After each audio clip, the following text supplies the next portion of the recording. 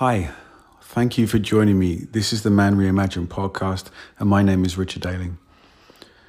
In this episode, I want to explore the topic of what happens to us as men when we become older. What function can we serve? What role can we play? It's not something that we really talk about in general society, the role of men and women.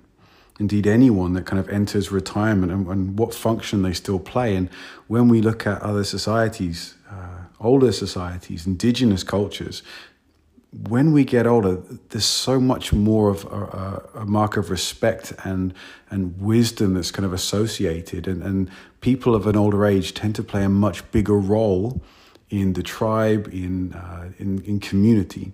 And yet that clearly is something that is not so much the case, I would argue, in Western culture. And in men's work, we talk about this quite often, and the word elder comes up.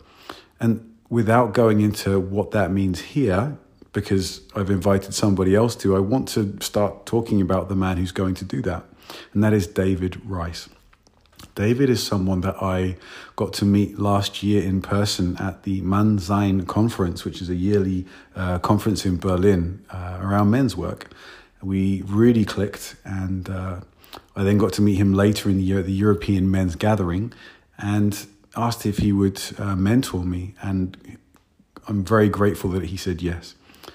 I won't share too much more about him and what he does, as he's going to give you that introduction himself. I really hope you enjoy this conversation that we have, where we explore what it means to be an elder, why that role is not so common anymore. And we also dive into the ideas of community and much, much more. So without further ado, I bring you David Reis.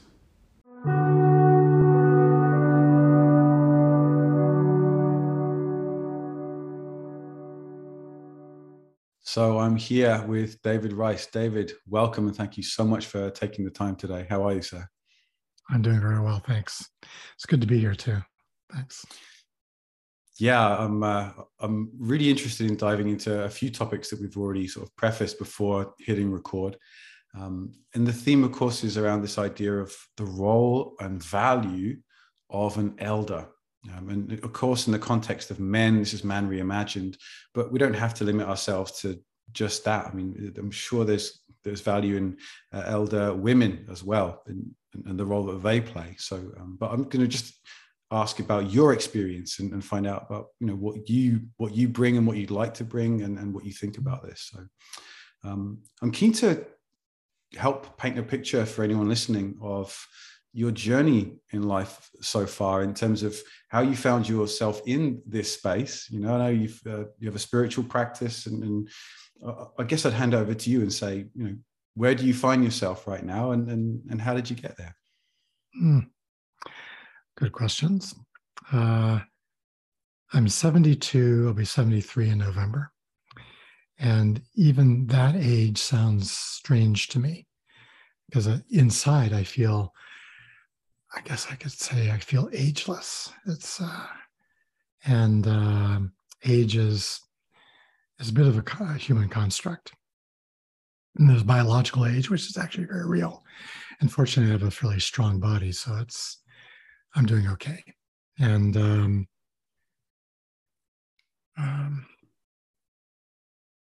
so how I got here is I just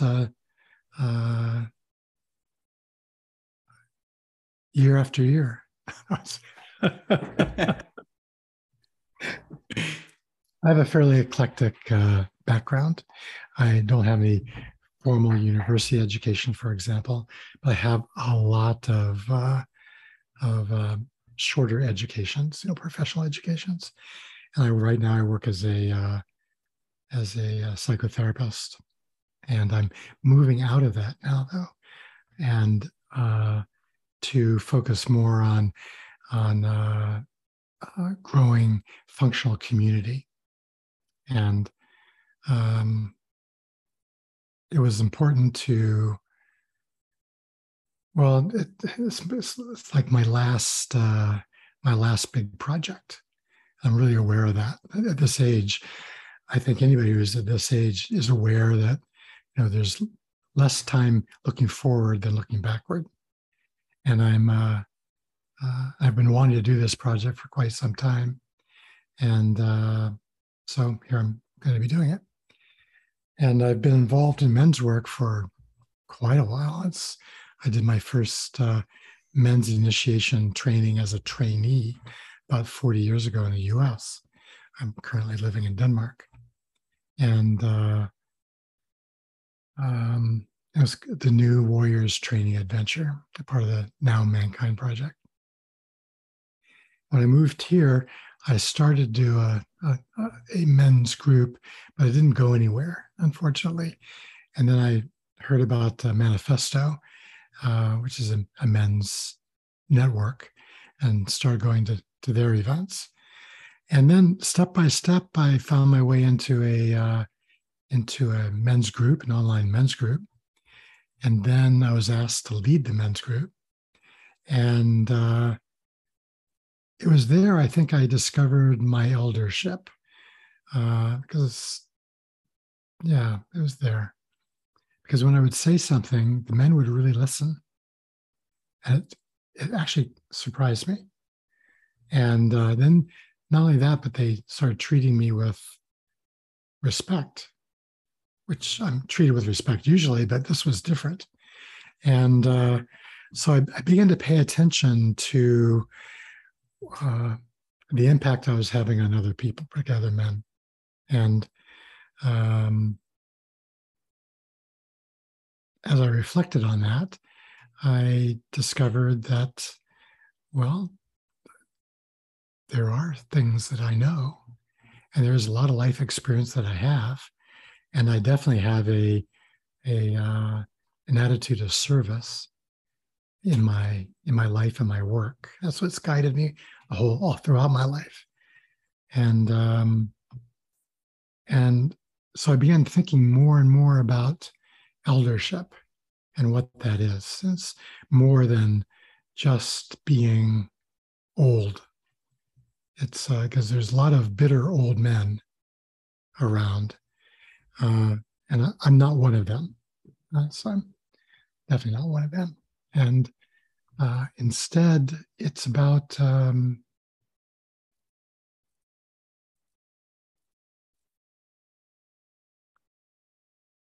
can I put it? It's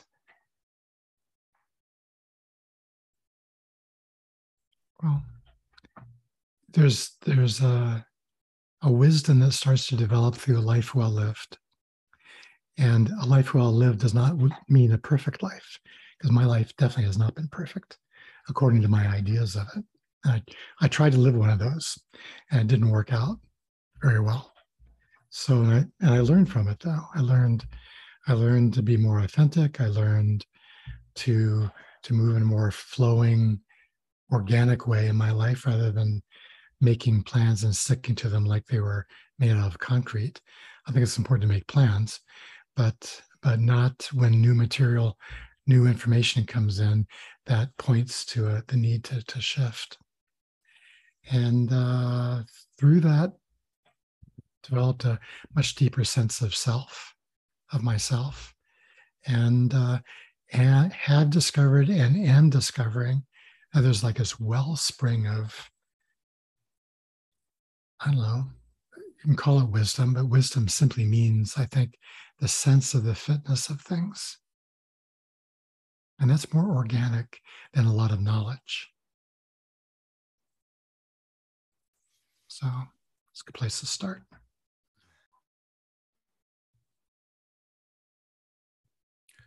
So you've shared so many pieces and you've touched on so many topics already. I heard you mention that on the one hand that you are ageless in some sense, and you feel that, but you also are aware that this is your last big project, and that part of you is looking back more than you're looking forward. And that moved me, because I'm not in that space yet. You know, I'm 42 and I can't touch into that. I loved hearing how you said that when you spoke, men listened, and there was a sense of respect and depth there. And I certainly feel that in circle myself when I hear an older man speak. And yet outside of that container, I don't, and haven't in my life for sure, not always listened to elders or older men, probably because they haven't been in that role. And my relationship to, say, my grandfathers, one died way too early, sadly. The other one, we just didn't connect in that way. You know, it means that and I know a lot of men feel the same way, don't have that relationship to older men. So maybe we could pick up that thread, you know, like what happened so that respect your elders just became this kind of admonishment, at least when I was a kid, that, you know, we kind of lost. And I can't speak for everyone, but I think we've lost something in not listening to this life experience that elders have, that of course in Native American cultures and other cultures around the world is really treasured. Like, did we ever have that, do you think, in the West? What's going on? I don't know if we've ever had it. I think that I don't know the answer to that question. It's I do know that one of the reasons it's not so present is because our culture has focused primarily on youth. And while there's, you know, I can understand that. I mean, there's a lot of life in youth, a lot of freshness in youth. But that only goes so far. And then people start to I call it, you can say they mature, but they also start to wear out. And depending on, again, how they live. So I think the illusion is that when we're young, we can do anything. And it certainly looks like that until there's some kind of breakdown or accident. Or as we get older, the effects of what we've done when we were younger start to come as a harvest. And so, you know, the encouragement to make wise decisions when we're younger is a good one, a very good one. And also to be able to explore and answer the key questions, the three key questions of life, which is, who are you? Why are you here? And where are you going? And when those are answered, then there's a clear path, not maybe a straight path, but there's a clear path. And if we choose to stay on it, then our life has meaning. When we stray off of it, that's when the meaning starts to drop out, and we start to feel dry inside and start looking around for an answer. I know that in my life. So yeah. So we can't make people, as you said, we can't make people respect their elders. I think one way that might happen, respect for elders would happen, is if elders were respectable. Wow. Yeah. Talk more on that. Yeah. So if we're looking for wisdom from elders, it's because to some extent, older people haven't embodied it. Now, if those of us who have any at all, and I'm saying I have a lot, but I have what I have. If those of us who have it, to whatever extent, actually are willing to share it, then there's a whole different thing happens. And as an elder, coming from that elder place, the key thing of an authentic elder is that we listen. Very interested in younger people, very interested in supporting them and nurturing them. And I find that when I do that, they become interested in me. It's really interesting. And they start asking questions, and we start having a real creative conversation back and forth, which is fulfilling for me as much as it is, hopefully, I think it is, for the younger man. It's great.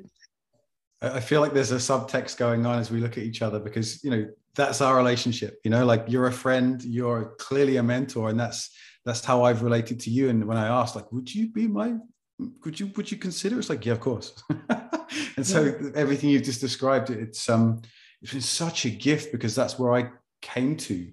It's like I've worked with coaches, I've got a therapist, like, and I've come to a place in life, and I'm not sure it's age, but there's just a place in life where I need something more, and I need someone that's like in that space. And it was a realization that I had to come to, actually, and then kind of seek out, But I'm wondering, you said we can't make people respect their elders, or can we do more to invite this kind of connection in? Like, for sure, more elders live a more be more respectable. And I think what you mean by that, please speak further, is the sense of showing more interest, but actually living a bit more, doing a bit more, playing some kind of different role. Because my sense is that, retirement, it's a kind of twilight, years of your life, and all these phrases. And I'm like, that's not what I'm going to do. And yet so many people, culturally, perhaps, are they socialized into, like, that's the role you just kick back once you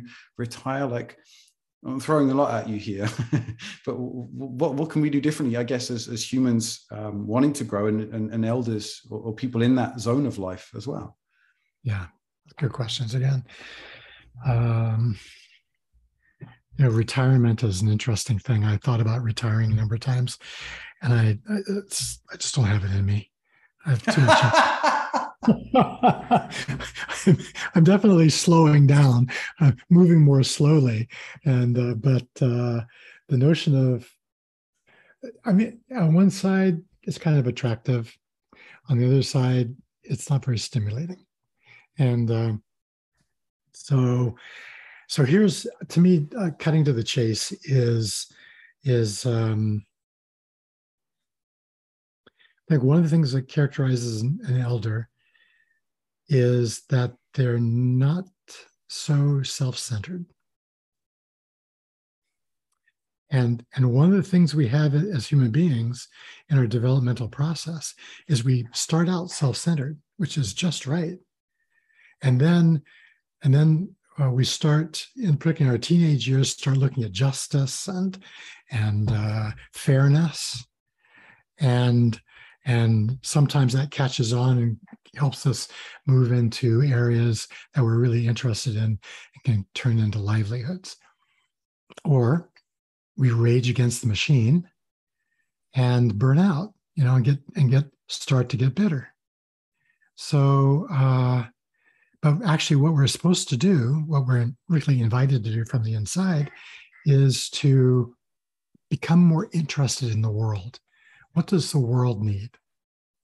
And this is the key question. It's one of the key questions to finding our vocation, our life purpose, is what we see in the world. What we see is missing in the world is actually our responsibility to fill. I was surprised at one point in my life to realize that not everybody saw the world the way I did. It was like hit me at like a ton of bricks. And so I really took that seriously.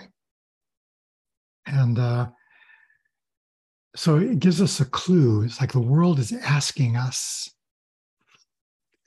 some things of us, asking for help or for care. And that's one of the first steps out of self-centeredness and narcissism. And until we grow beyond ourselves, we're not going to be very valuable.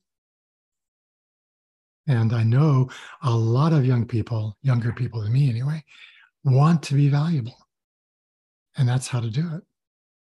And I think those of us who are older are responsible for providing a context or a space where you and others can explore these deeper questions, the challenges you're working with, and as well as nitty-gritty things of your vocation or your work with another person who has some experience in those areas. So I think another dimension of eldership is that there's some level of spiritual attunement And by spiritual, I mean a connection into the whole, where we see and feel the interconnectedness of life, the different, what we call the different pieces of life, not really they're not standalone pieces. They're actually aspects that are in relationship to each other. That's why, the definition I gave of wisdom being the sense of the fitness of things. What pieces or what aspects of life fit together to be valuable, to be creative? And I think anything creative is defined as anything that is used to care for the world. Now, I believe now I've developed a life purpose, a statement of purpose for humanity. I think big. And in all humility, it's that the role of humanity is to care for the earth and everything in it. That includes women, children, birds, bees, dogs, cats, the land, cows, everything. And if we actually did that, the world would look very different. But we're not doing it. Indeed not. I'm noticing as you talk, I'm feeling kind of calmer, more grounded. I'm recognizing the wisdom in what you're saying. And it strikes me that listening to you talk in other contexts as well, you take your time, and there's these pauses that, an American chat show host would just be exploding around, and even in a podcast, it's like, you can't be silent on radio or anything like that. And these are the thoughts flashing through my mind, but there's just none of that. There's this phrase from one of my favorite films. The name slips my mind in this moment, but like learning to separate the wheat from the chaff. Right. It just, there's an embodied sense for me as I perceive you in you being able to do that, and not just not being interested in things like that. And time, coming back to this thing you mentioned at the beginning, I sense that you relate to it differently, and that you're imparting what you have to say with humility in a way that just lands, that's not rushed. I'm using my hands up in the air right now as I describe this kind of overarching figure. It's like I kind of, maybe I'm getting too esoterical for listeners or for yourself, but I feel like there's something bigger that I actually can expand into in your presence, in the way that you're holding yourself. And that's not because you're slowing down and forgetting your words and the classic jokes we can make of some of the problems with old age, but because of the opposite. You've actually got it all together, and as I perceive it, and there's just a sense of warmth, and I'm just sat by a fire, and I feel like I can trust and expand. And I really, there's a sadness that hits me as I wax lyrical, that I don't have enough of this in my life, and I haven't. And I'm wondering if anyone listening can relate as well. How do you respond as I'm throwing this at you?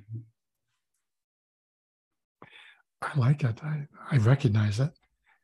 I've had a couple of older men play that role for me from time to time. And it's very nourishing. It was very nourishing. And providing it to other men is very nourishing. So it's a relationship. The nourishment goes back and forth.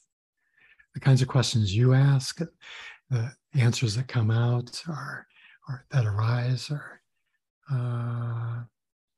we're talking about things that matter. Yes. Yeah.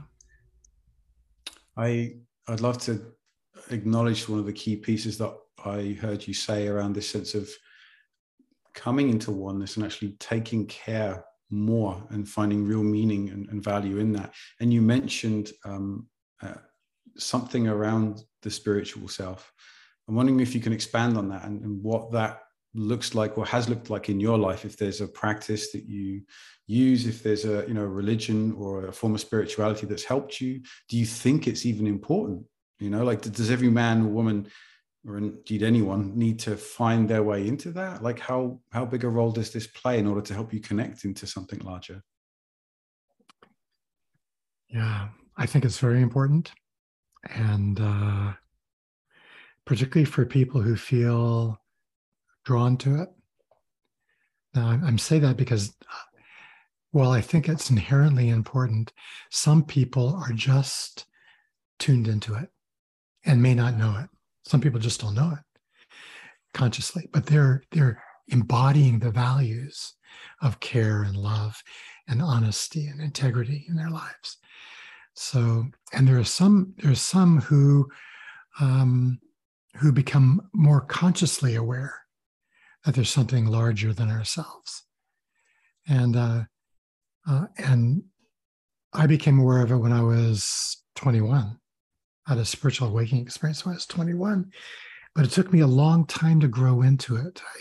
I discovered after it that I had this deep insight, and not only mental insight, but an emotional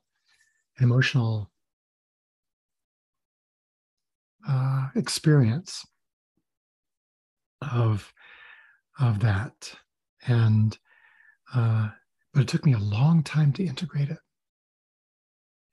And so in my 20s and 30s, I was part of a spiritual community, and that was really good because it acted as a greenhouse for maturing. That's where I had some of my mentors. And then that ended, and currently I'm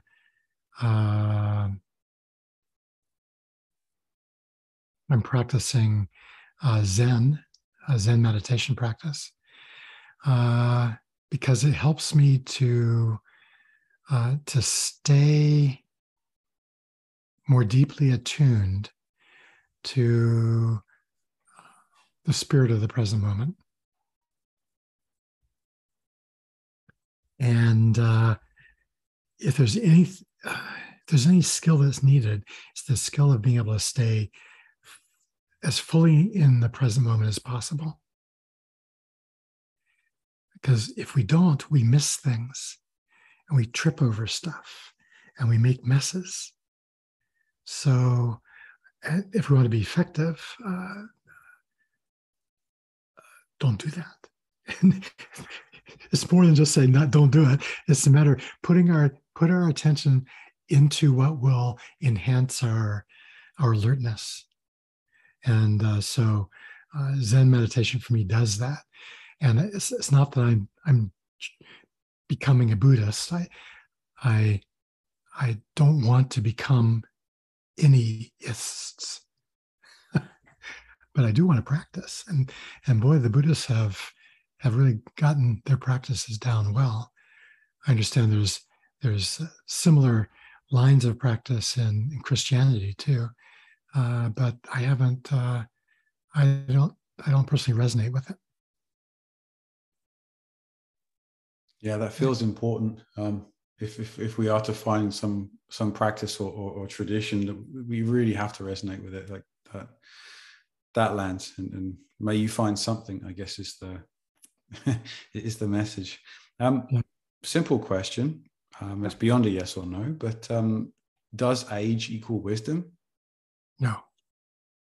Oh, we touched on it a little earlier. It's if you're an old man who's bitter and complaining and focused on the past, there's not much use there. How could someone potentially hearing that move beyond that? I get that sense of looking at the past because that's where most of experience lies. How can they shift? Go on, sorry. Yeah, yes and no, because it's true, we have experienced many things, and but we can't go back. It's impossible to go back in time. All we can do is stay in the present with the level of skill we've developed over what we call the past, and then use that in the present to create, to care for, to live fully. Those are generalities. We could bring specifics to eventually into this. Well, I'm keen to, you're painting a beautiful picture of the role and the value of the elder. And I'm wondering if there are, like, my sense is that bitterness and focusing on the past is going to inhibit your ability to function as an elder. I mean, how does someone step into that role? Must they be like anointed themselves? Like, is there a sort of heartless kind of checkbox sort of list of qualities that you would ask for or seek out or that you look for in yourself? Is there a kind of a way to, it's uncharted territory? You mentioned earlier that my sense is that this hasn't existed, in other cultures, like the chief, of the, and hopefully the woman as well. That's what the ideas of, as I understand it, patriarch and matriarch were, right? The wisest of them all to kind of guide, lead, support, nurture. Mm-hmm. But we've done away with that in the West, and we're in this kind of culture of individualism now, so that I'm like, wow, this is missing so much. And mm-hmm. I'm only just discovering it, maybe only in the last sort of 5 years and listening to elder men, but not all older men. So like, what's the differential? It feels like it's a harder topic to narrow down. So I'm throwing the responsibility over to you. Okay, well, I am thinking about these things too. I'm one of the things I want to do in terms of cultivating creative community is making a space for elders and taking care of the elderly. So I've been thinking about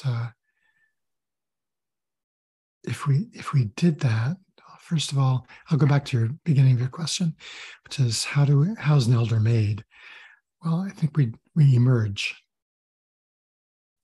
and I think we're made primarily because we live to a large degree maintaining our integrity. And by maintaining our integrity, we naturally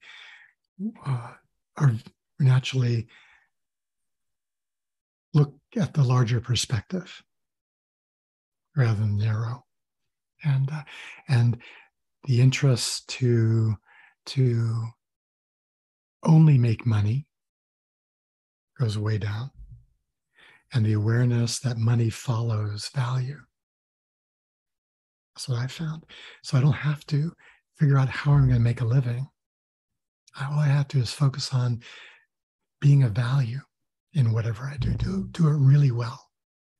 Then people talk about you in the right way. So there's that. And I think we're also at the edge of being deliberate about creating space for the elder by asking men who we discover have wisdom and are willing to listen and be with us. When we discover those men, to make space for them. That's what's happened in this men's network. At first it was, you're old, so we'll make space for you. But then a few of us actually talked and it made some sense. And then we were more sought out. And that's very special. I feel quite privileged. Yeah, I can really imagine I would want that for myself in that space as well. I'm keen to hear you talk more about this sense of community, because maybe that kind of widens the scope and answers my long questions. It's a passion of yours to lean into creating a community. You and I have talked recently in Copenhagen, right? Over coffee, and huge It was really big. chocolate buns and croissants, which is completely unnecessary, but that's by the by. It was a beautiful day, and we talked about whether it's men, whether it's humans at the moment, the one key thing that seems to be missing is community, and that seems to be like the level up, that would then help us care more for the whole and take us out of ourselves a lot more. So it's, in my humble opinion, like essential work. Mm-hmm. What does that look like? What are you kind of leaning into, and how are you trying to sort of build communities and help people that are looking to do the same? Good questions again. Let's define community first. It's not just a place where people live, like landed communities, intentional communities. It's actually, the way I'm defining it is, it's nurturing the sense of common unity. And so we look for points of connection. And so it's really creating a context where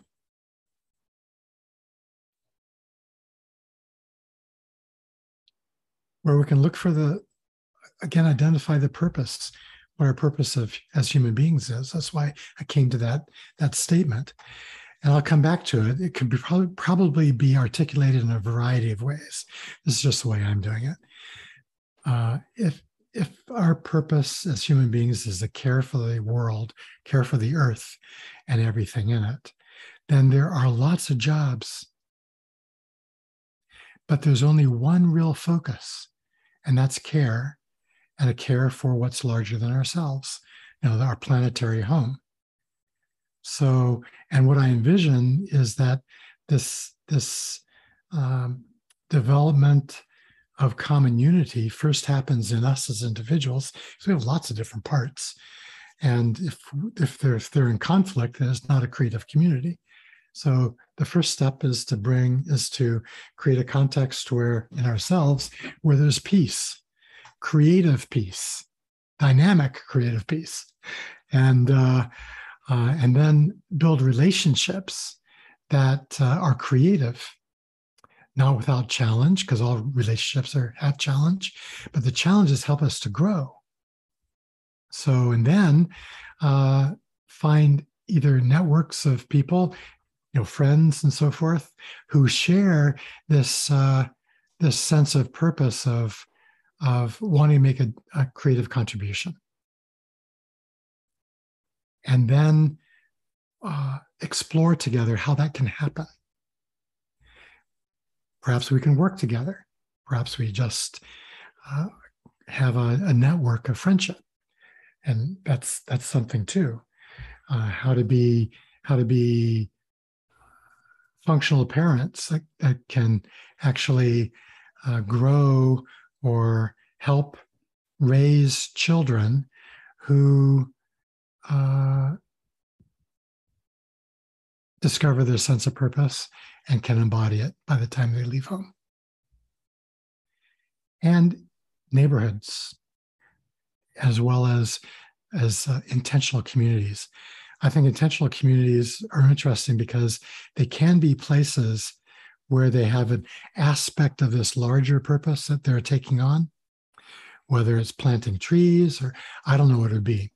But there are intentional communities that have this kind of focus of purpose that's a part of the bigger picture, part of the bigger purpose. And so that we can do that anywhere. But the first step is talk about it. And this project is my opportunity to talk about it, see if there's interest. I'm surprised to see that there's quite a bit of interest. Yeah, in terms of what I perceive to be a profound lack of meaning in the world, and we dive into ourselves looking for that, and often the spiritual path, wherever it takes us, sometimes just more inside ourselves, right? Like that's perhaps a phase. Like I can acknowledge to being stuck in for a time, but what you're talking about is an opportunity for us to tap into something larger and caring for something bigger. It's a sense of meaning, it's a sense of purpose, all in one, and it's actually trying to care. That's kind of the word that I keep hearing. Because I think, as you said, we want to care, right? We want to be of value at all of ages, actually, right? That's why we're unified. You see, that's the unifying element. Is built into all of us. You look at children, even 2 and 3 year old children, they want to help their parents do stuff. Going all the way up. Yeah. It's a beautiful vision. And I'm going to be at your side during this journey, right? It's not all the best. Ciao for now. It's talk to you next week, probably. But if anyone else is out there's listening, then and if you're inspired by David's message, then please get in touch. And the internet's a powerful tool. It unites us in a way that we're still not used to, I think. I'm keen, as we kind of our time is kind of drawing to a close, to speak to men specifically, and where you see the state of men currently in our culture, and what you would hope for us. I mean, you're involved in men's work, and as you said earlier, you dived into that 40 years ago. Kind of what's changed and what hasn't, and where do you hope that we can kind of maybe pick up the pace or make some important shifts? I think what's changed is that more men are interested in purpose and being with other men in order to develop themselves as men, the masculine qualities. And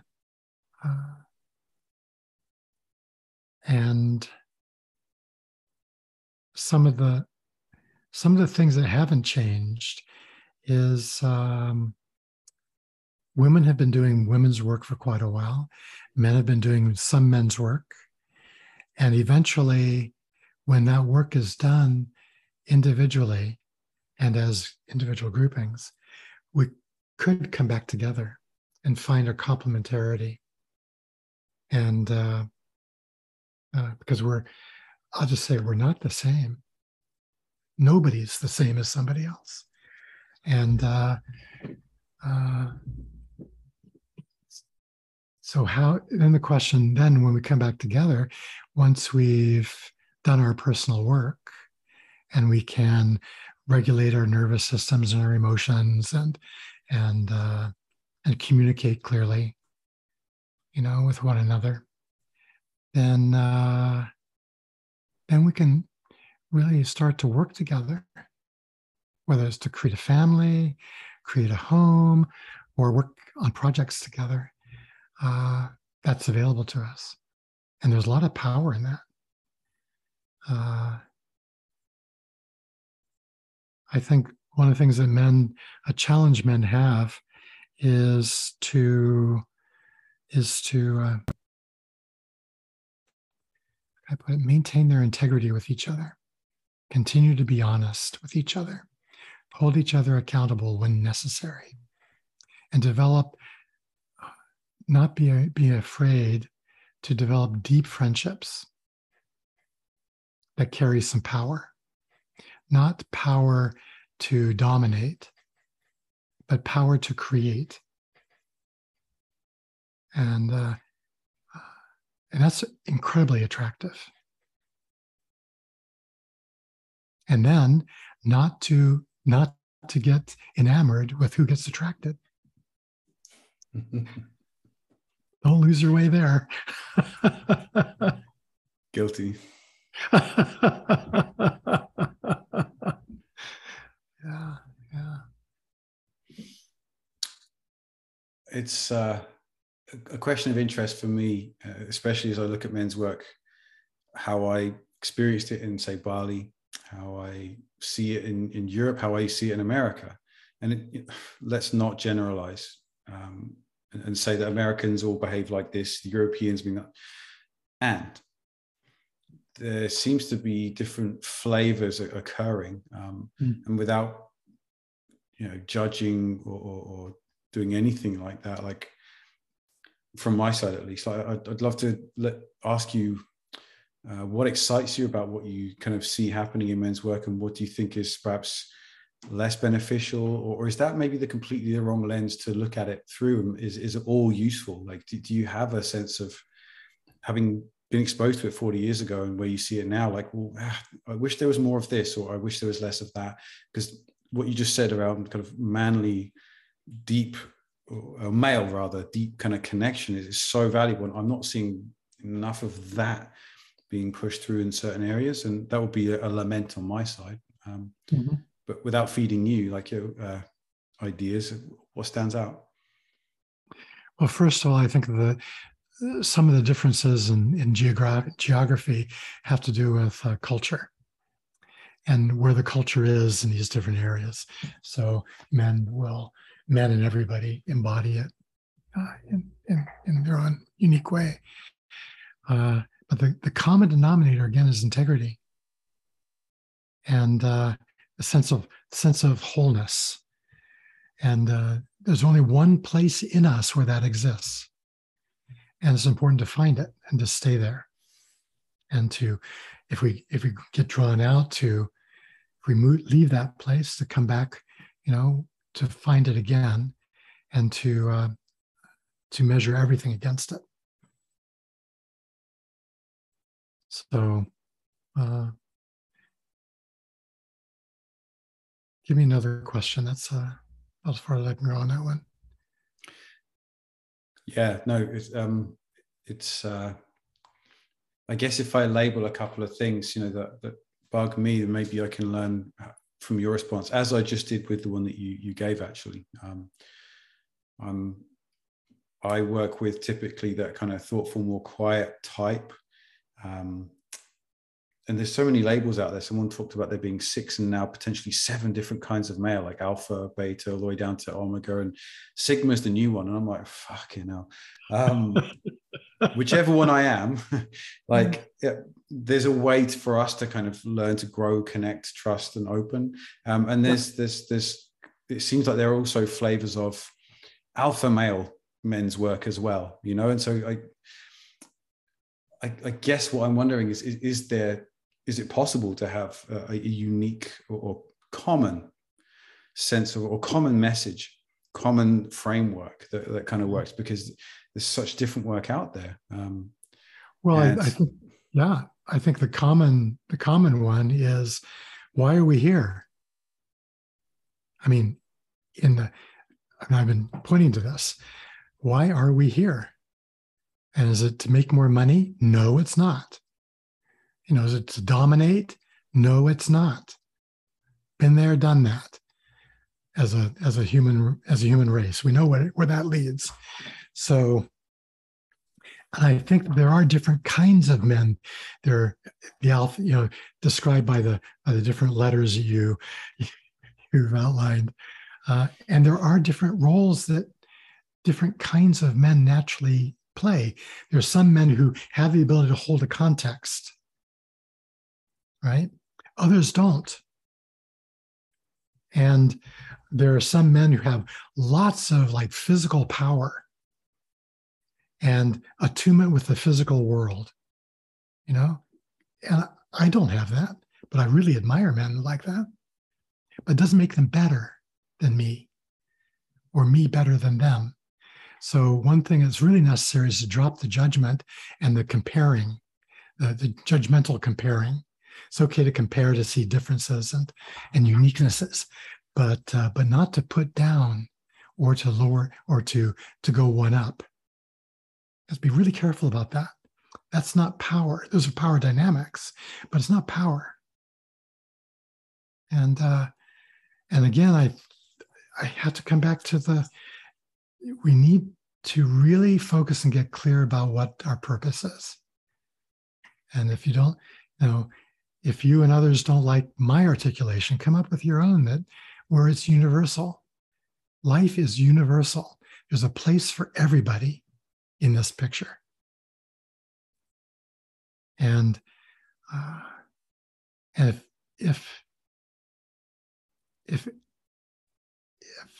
everybody plays their part, it all gets done.